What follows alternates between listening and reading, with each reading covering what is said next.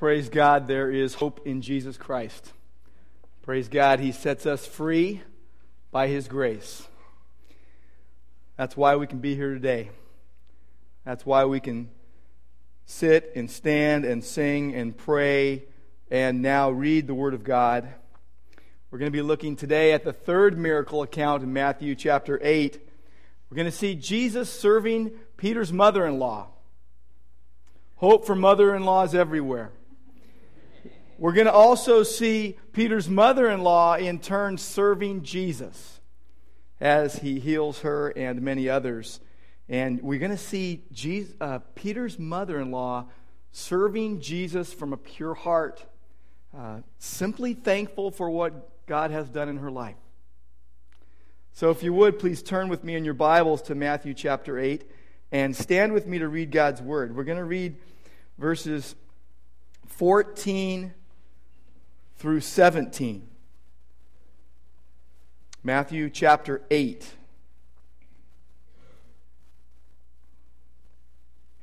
And when Jesus entered Peter's house, he saw his mother-in-law lying sick with a fever. He touched her hand, and the fever left her, and she rose and began to serve him. That evening they brought to him many who were oppressed by demons, and he cast out the spirits with a word and healed all who were sick. This was to fulfill what was spoken by the prophet Isaiah. He took our illnesses and bore our diseases. Lord God, we thank you that Jesus, the suffering servant, took our illnesses and bore our diseases. Thank you, Lord, that He can cast out spirits with a word. Thank you, Lord, that He can heal all who are sick. Thank you, Lord, that at Jesus' touch, we become whole. We are healed. We thank you, Lord Jesus. Lord, we ask that as we look at your word today, you would open our eyes once again to see exactly what you want us to see. And as a result, we will praise you and we will serve you in your strength. We pray in Jesus' name, amen. So we are looking at this third miracle account in Matthew 8, and Jesus serves Peter's mother-in-law. And she in turn serves Jesus. And he heals her, but he also heals many others. There's no count on this one, but there were a lot. Some believe that during Jesus' ministry, he effectively wiped out disease in the region in which he operated. But Peter's mother-in-law served him out of a pure heart as a result of his grace toward her, his mercy towards her. But let's look at the facts. Let's look at the facts in verse 14. First thing we see is that Jesus indeed served Peter's mother-in-law. He saw that she was sick. She was lying in bed with a fever. Now, my daughter Alexandra has been lying in bed with a fever for 3 days now. This is not the same kind of fever. Now, she wasn't able to go to the high school winter retreat. But Peter's mother-in-law was in bed with a fever that would have killed her. Literally, it means that she had been thrown on the bed, indicates she was overcome by a feverish illness. Fever in those days was considered a disease, not a symptom. We have a fever and we go and we try to figure out why we have it. In those days, it was a disease. And there were three kinds of fever that were common in Palestine in those days. There was what was called Malta fever. It was accompanied by weakness, anemia, wasting away. It would last for several months and many times end in death. You would die from it. There was also a fever very much like typhoid fever. If you've been overseas, you know you might need to take shots for typhoid, and there was this fever that was very much like that. There was also malaria. If you've been overseas, you know that you need to take malaria pills and a cure for that before you go. Where the Jordan River crossed the Sea of Galilee, there were tons of mosquitoes. I don't know about you, but I'm a mosquito magnet. If there are mosquitoes anywhere nearby, they find me. It's the rich Italian blood mixed with all that olive oil I inhale. And I'll tell you, you want to be with me on a camping trip because you won't get any mosquito bites. But there was mosquitoes in plenty, and Capernaum was a place where malaria was very prevalent. Most likely, Peter's mother-in-law was suffering from malaria. Now, Jesus had just come from the synagogue to Peter's house. We know that because of the parallel passages in Mark chapter 1 and in Luke chapter 4. He had come from the synagogue to Peter's house. And what do we know about Peter at that time? He was married. 1 Corinthians chapter 9 and verse 5 refers to his wife, his believing wife. Now, Peter had gone with his brother Andrew from their home in Bethsaida to Capernaum, possibly to their parents' home, possibly to remain near to Jesus. But it is possible, very possible, that Peter and Andrew took over their parents' home and they lived there with their extended families. Jesus came to Peter's house. Now, there was an excavation in 1968 that has convinced most archaeologists that they have found the actual site of Peter's house in Capernaum. Now, for centuries, there were tradition of where it was and churches built on top of it. And here is one situation where, as they sifted down amongst the ruins of centuries-old churches, they came to what was originally a house that was built in 63 BC. And it was big enough for extended family to be living there, and they do believe that this is where the location was. But what had probably happened was that Simon's father-in-law had passed away, and he and his wife were taking care of her mother in their home. Now, in those days, adult children were expected to care for their aging parents. More common then than it is today, but some of you are engaged in doing that right now. And you have made that commitment, and you are following. I want to say something to you if you're doing that. You are following the fifth command, honor your father and your mother, which was spoken to the nation of Israel, not just to children, but to all, not just to little children, but to all children, specifically the first application being to grown children who rise up and honor their aging parents and care for them. And so some of you are doing that, and as you're doing that, you might be thinking, this is really taxing. What am I doing? Should I be doing this? And what I will say to you is this: when you're doing that, you are honoring them, but you're also honoring God. You're also serving Him as you serve them. And so that is a good thing you are doing.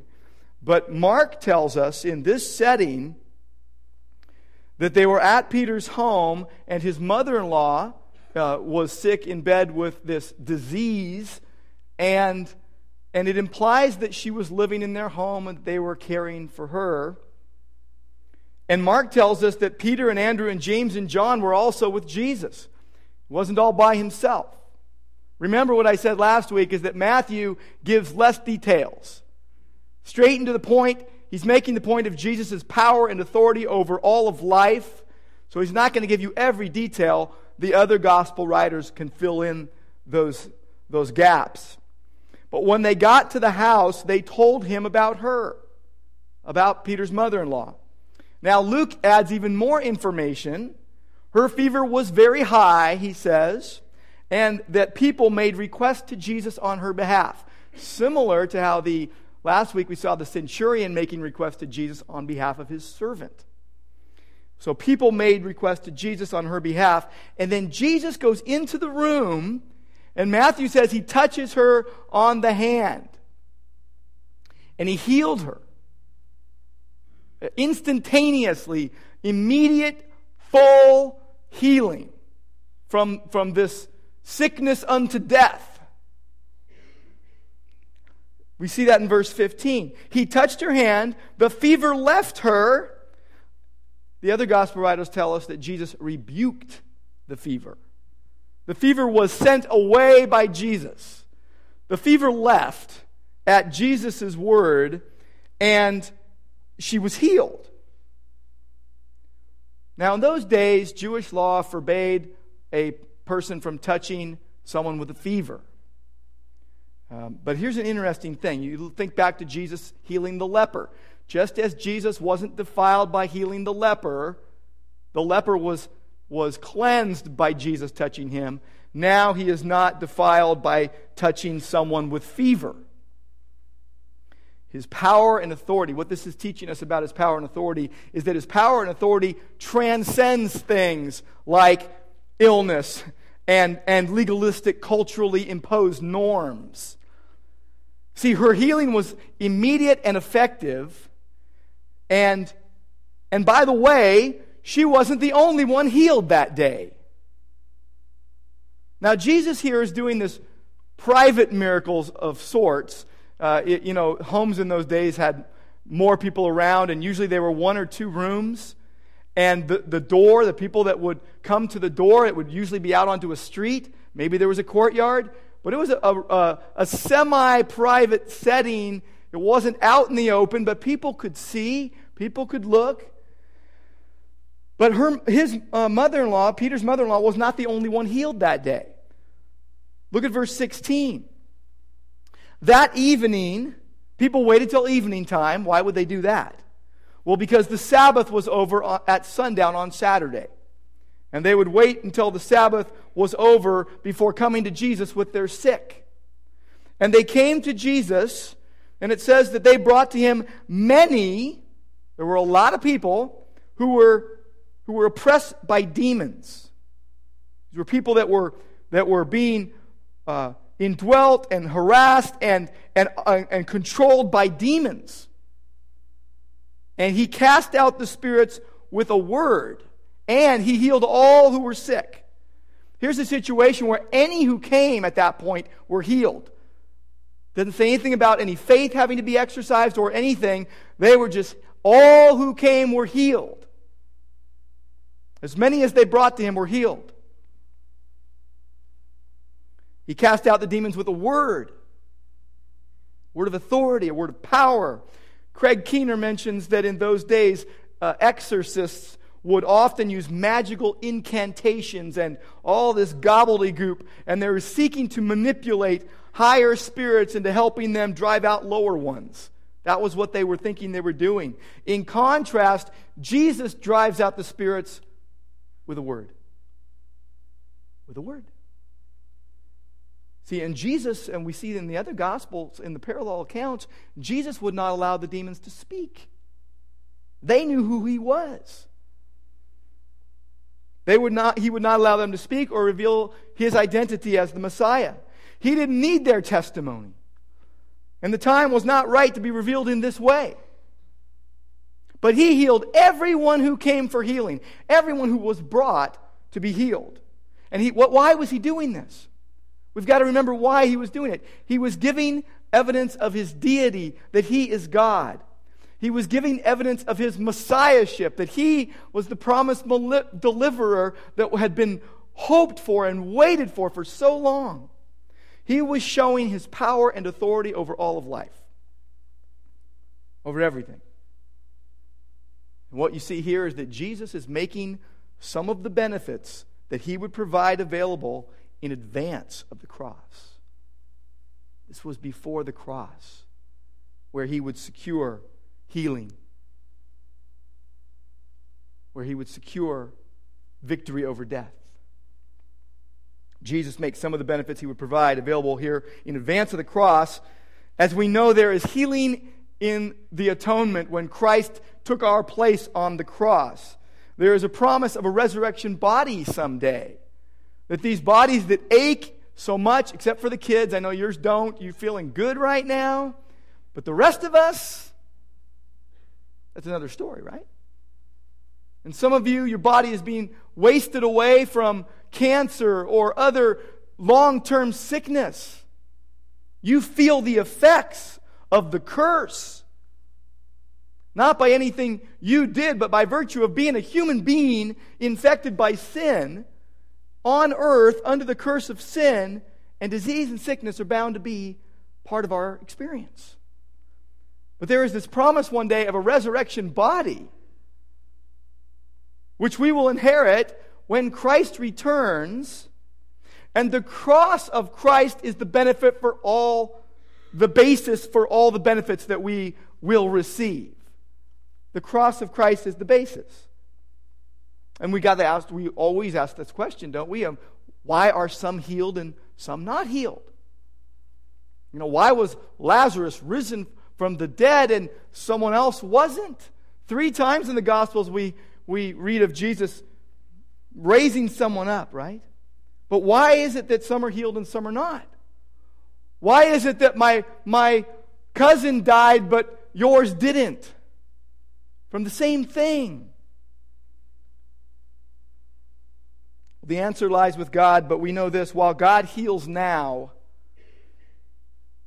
and chooses, by the way, many ways to do it, instantaneous, all the way to doctors and medicine, and the wisdom He has given them in that realm, but He chooses many ways to do it, the greater application of healing is for later. Think about it. Lazarus died again. He would live again, but he died twice. Peter's mother-in-law might have died from that fever, the malarial fever, but she died someday. One day she died. Physically. See, verse 16 here, and where Jesus healed all who were sick, should not be used as justification for healing on demand, where we demand that God does something based upon our understanding of how He is supposed to work. We cannot demand healing now any more than we can demand our resurrection bodies right now. Can we get that right now? No. Those who claim that Christians should never be sick should also claim that they should never physically die, because Jesus conquered death on the cross. The message of the cross is salvation from sin. Good news about forgiveness, not health. Health is a benefit that comes, but the message of the cross is salvation from sin, not disease. Christ was made sin, not disease. He died for our sin, not our sickness. 1 Peter chapter 2 and verse 24 says that He Himself bore our sins in His body on the cross, that we might die to sin and live to righteousness, for by His wounds you are healed from the effects of sin. John MacArthur put it this way: disease and death cannot permanently be removed until sin is permanently removed. And Jesus' supreme work, therefore, was to conquer sin. In the atonement He dealt with sin, death, and sickness. And yet all three are still with us. Sin is still with us. Death is still with us. Sickness is still with us. See, when Jesus died on the cross, Jesus bruised the head of Satan. It was promised in Genesis after the fall. Jesus bruised the head of Satan, breaking the power of sin. And whoever trusts in the finished work of Christ is immediately delivered from the penalty of sin. When we trust in Christ, we are immediately delivered from the penalty of sin, which is eternal separation from God. But we will one day be delivered from the power and the presence of sin and its consequences. And we will see victory now, which are foretastes of heaven.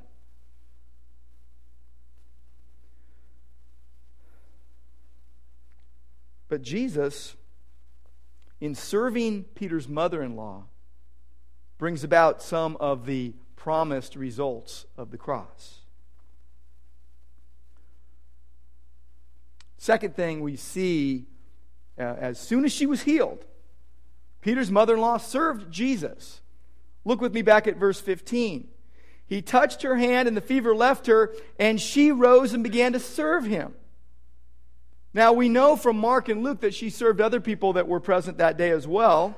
But Matthew is especially emphasizing her service to Jesus, her ministry to Jesus, that she waited on him. It's the Greek word diakoneo. It means to serve. It means to wait upon. It means to minister, to serve as someone who waits upon someone else. And the emphasis in this word is upon the work that is being done to benefit other people. It's the idea of aligning ourselves with God's purposes, and as a result, with His agenda, and as a result, people being helped and benefited. It's not just the idea of something was done in a vacuum, but there was a good result that happened as a result. Now, what happened with Peter's mom-in-law was that she most likely had her life saved by Jesus. That then with gratefulness she served him. Not to pay him back. She could never do that. But out of love, she simply served. And that she was able to serve at table, which was a common role of women in that day, shows that she was genuinely healed. Her healing was immediate. Her healing was genuine because she could actually serve food at table where people were present. She didn't have to be quarantined. So her one desire was to use her newfound health to be of use and service to Jesus and others. Now, as does all the Word of God, this story contains truth for living that applies to us in our understanding of who Jesus is, as well as our relationship to God and our response to Him. And I want to point out just two things, really. First of all, that when we see it in verse 17, that Jesus is the servant who saves. Jesus is the suffering servant of Isaiah 53, and as such, He deserves our careful attention. He desires our careful attention as well. Think with me about Matthew chapters 8 and 9 and what they contain. They contain miracles of healing. They contain miracles of power, miracles of restoration, and they are showing Christ's unquestioned power and authority over all of life. Now, we've looked at 3 miracles so far, and it shows Jesus ministering to those who are marginalized. The first thing a good Jewish man would do in the morning was to pray, and there were 18 benedictions they would pray. But amongst them, at the top of the list, was this prayer: Lord, thank you that I was not born a slave, a Gentile, or a woman.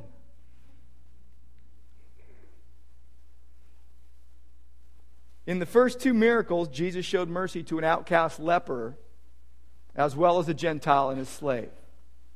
Now He shows mercy to a woman. Shows us that physical health, race, social status, gender make no difference to Jesus. Neither one is an advantage or a disadvantage where His blessings are concerned.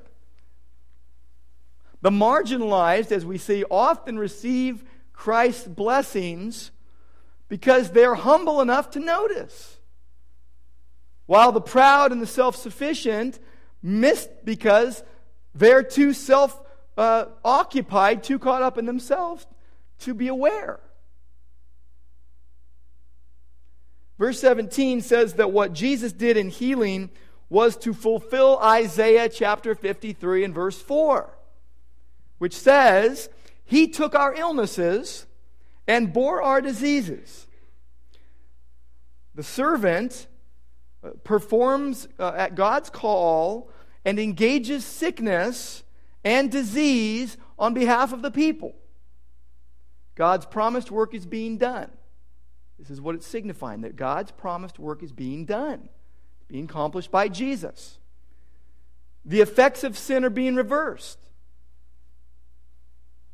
But there is something else we need to notice here, and it's generally understood that when a New Testament writer quotes a brief Old Testament passage, it often refers to the entire context of the passage, of the quote.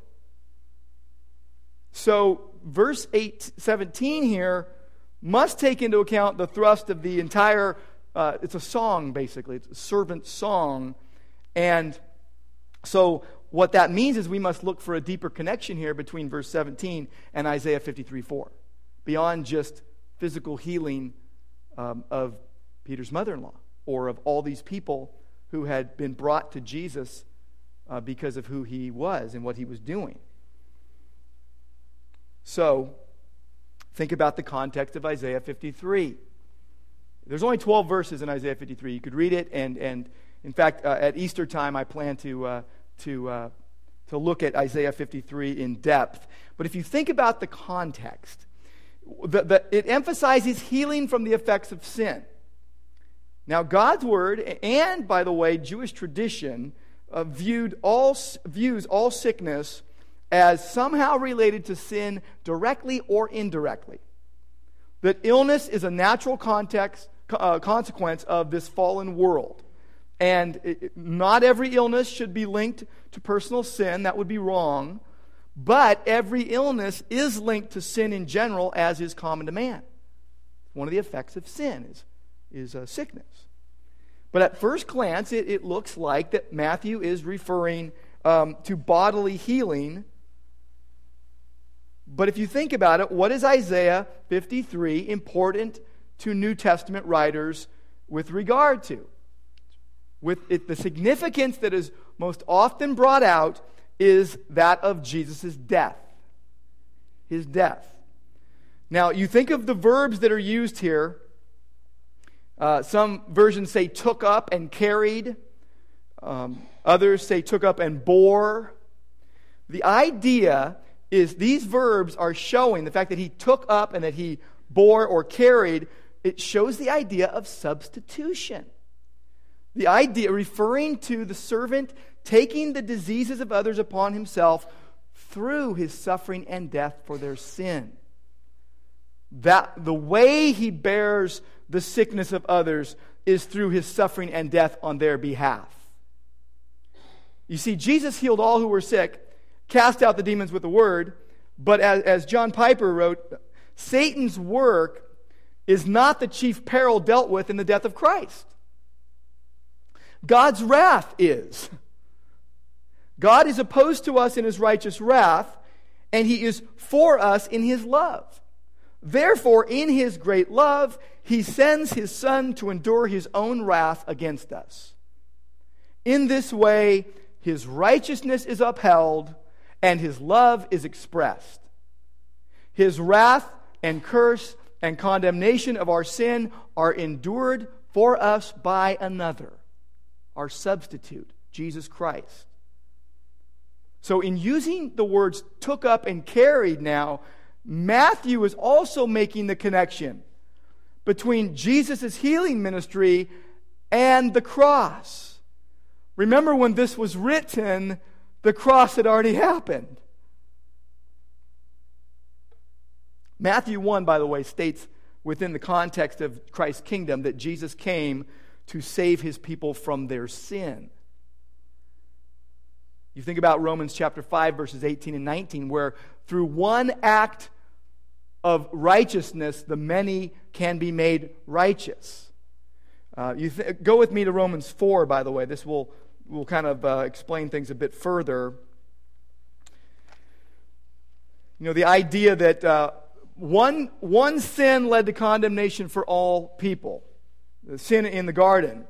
But by one act of righteousness, Christ's death on the cross, that leads to justification of life for all who believe. Well, Romans 4, in verse 20,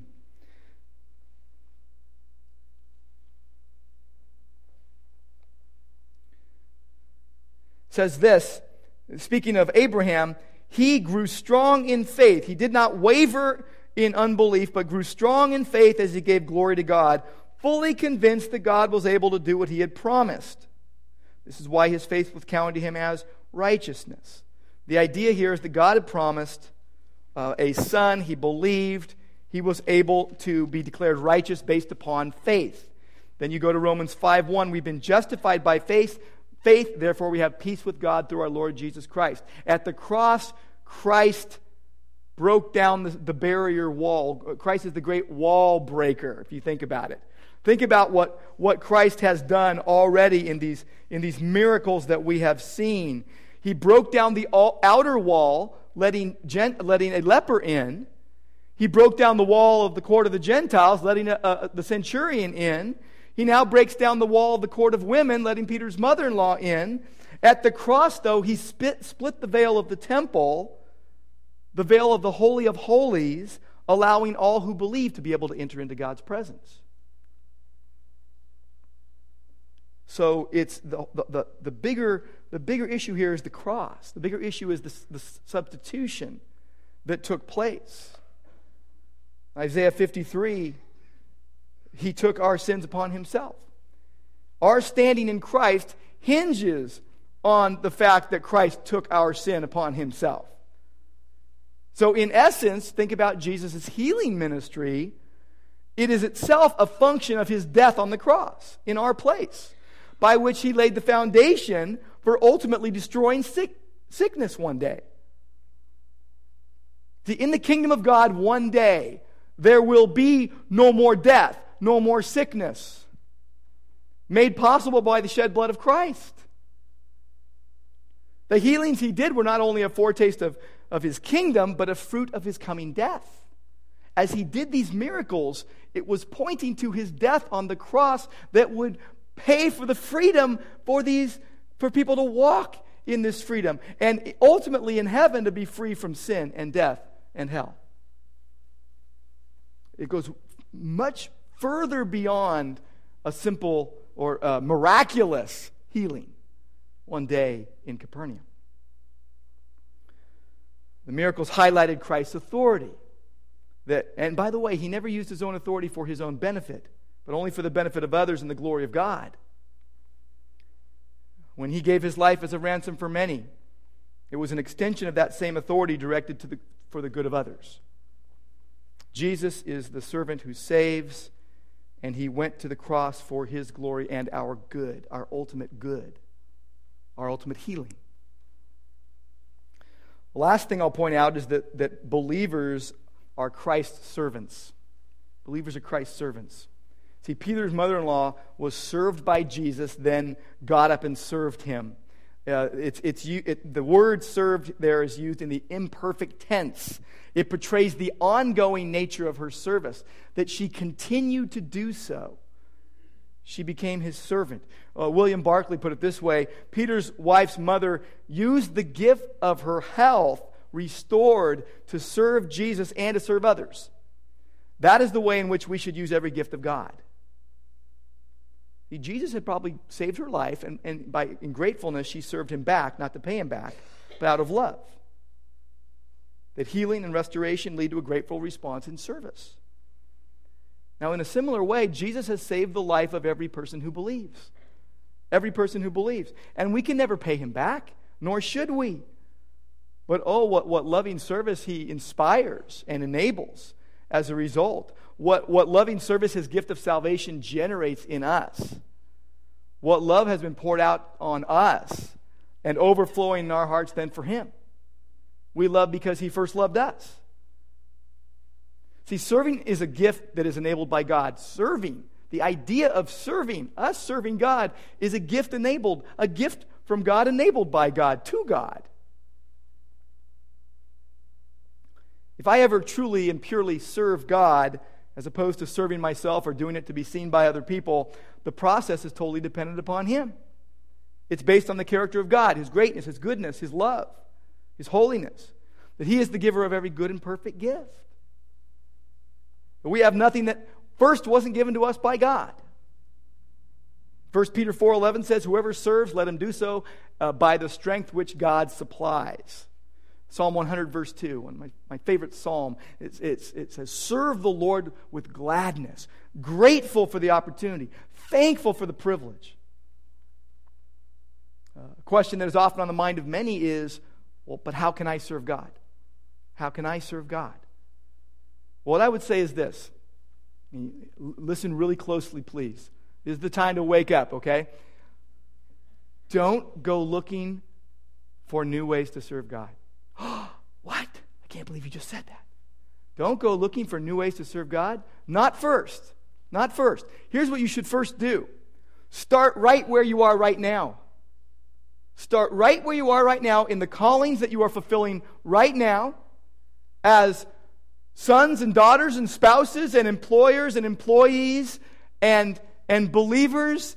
Start right where you are right now and do what you do for Jesus. Lord, this is for you. Colossians 3:23, whatever you do, do from your heart as for the Lord and not for men. So you're serving a boss that is very, unfair or harsh? Serve as unto the Lord. You're serving, it's the Lord Christ whom you're serving. Not that you know what. I didn't use the word. Fervent, Romans 12:11. Fervent in spirit, serving the Lord. Serving God in every realm in which you now are. That's why you don't need to go look for new and different ways to serve God. Start right where you are right now. And guess what? As you do that, God will lead you into new and different ways of serving Him as He leads, as He directs, as He guides you. Your life then becomes an offering to God. You don't have to be wondering, what am I supposed to do? And it's always outside of you somewhere else. But right now, in the midst of what you're doing in life, He will strengthen you, He will encourage you, He will motivate you in His service. No matter how mundane you think that service is. Like Brother Lawrence, who could mop a floor to the glory of God. It's all because of Jesus. God is always previous in the process. Always first, always preeminent. Of Jesus Christ, Colossians 1:17 says, He is before all things, and in Him all things hold together. Aren't you glad you don't have to hold life together? Well, some of you think I'm hanging on by a thread because I'm holding it all together. No, you're not. Stop being a martyr. God is holding it all together. That's an immense comfort to know that He is in control. That He is holding all the pieces together. That you don't have to grasp and cling and just rest. Just rest. He is holding everything together. That's His job. And so we can only serve God because He first served us in Christ on the cross. For our sin, with His blood, making payment, securing forgiveness, bringing freedom. It's all because of Jesus. Darrell Bach put it this way: service is what naturally follows God's grace. You've experienced God's grace, you'll serve Him. God's grace motivates us to serve Him. Some people serve to be loved. Some people love to be served. And some just love to serve. The first do it for approval and security. The second do it to gain comfort and a feeling of superiority. But the third group just simply serves because they've been loved. Now, I jump back and forth between the three groups, by the way, or I develop a hybrid of my own. But why I do what I do is so important because it reveals my heart. Matthew 20:28 says that Jesus came not to be served, but to serve, and to give His life a ransom for many. So in order for us to truly love to serve, it needs to be rooted in the grace of God in Christ. As He serves us, we serve Him.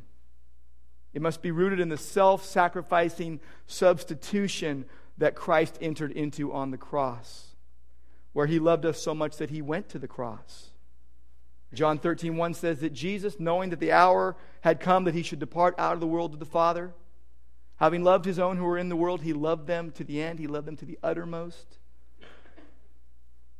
Galatians 5:13 says that we were called for freedom, but we are not to use our freedom as an opportunity for the flesh, but through love to serve one another. So God wants us to be willing to reach out to people inside and outside the church. Be willing to voluntarily limit our freedoms for people for the sake of others. That 1 Timothy 4 says that we should be good servants of Christ Jesus, constantly nourished on the words of the faith and the sound doctrine that we follow. We're supposed to be serving the Lord. But how would you know if your service really flows from God's grace? How do you know? You will know to the extent to which you are willing to be inconvenienced, to the extent to which you are willing to be misunderstood, to the extent that you are willing to be hurt for the sake of others, to the extent that you are willing to give up your reputation for kindness, your comfort, your position of strength to be seen of as weak, to the extent that you are willing to make a personal exchange, your life for theirs. Tim Keller put it this way: all life-changing love toward people with serious needs is a substitutional sacrifice. And that's the heart of the true gospel. Substitution. Christ's life for ours because of His love. Let's pray together. Lord, we know that we can serve because of what we'll get out of it, such as a free day at a theme park if we volunteer. We know, Lord, that we can serve for a paycheck if we're employees. We know, Lord, we can serve to gain approval and security and acceptance of a subculture, be it a family, a church, a community. We know, Lord, we can serve for all those reasons, but we also know, Lord, that we're called to more. We're called to do nothing from selfishness or empty conceit, but in humility of mind, think of others as more important than ourselves. And Lord, we know that we're called to serve your purposes. So Lord, we ask, Lord, that as you have freed us in Christ, those who are free in Christ, everyone who has been changed by Jesus, Lord, we pray that you would free us as well to serve you. We pray in Jesus' name.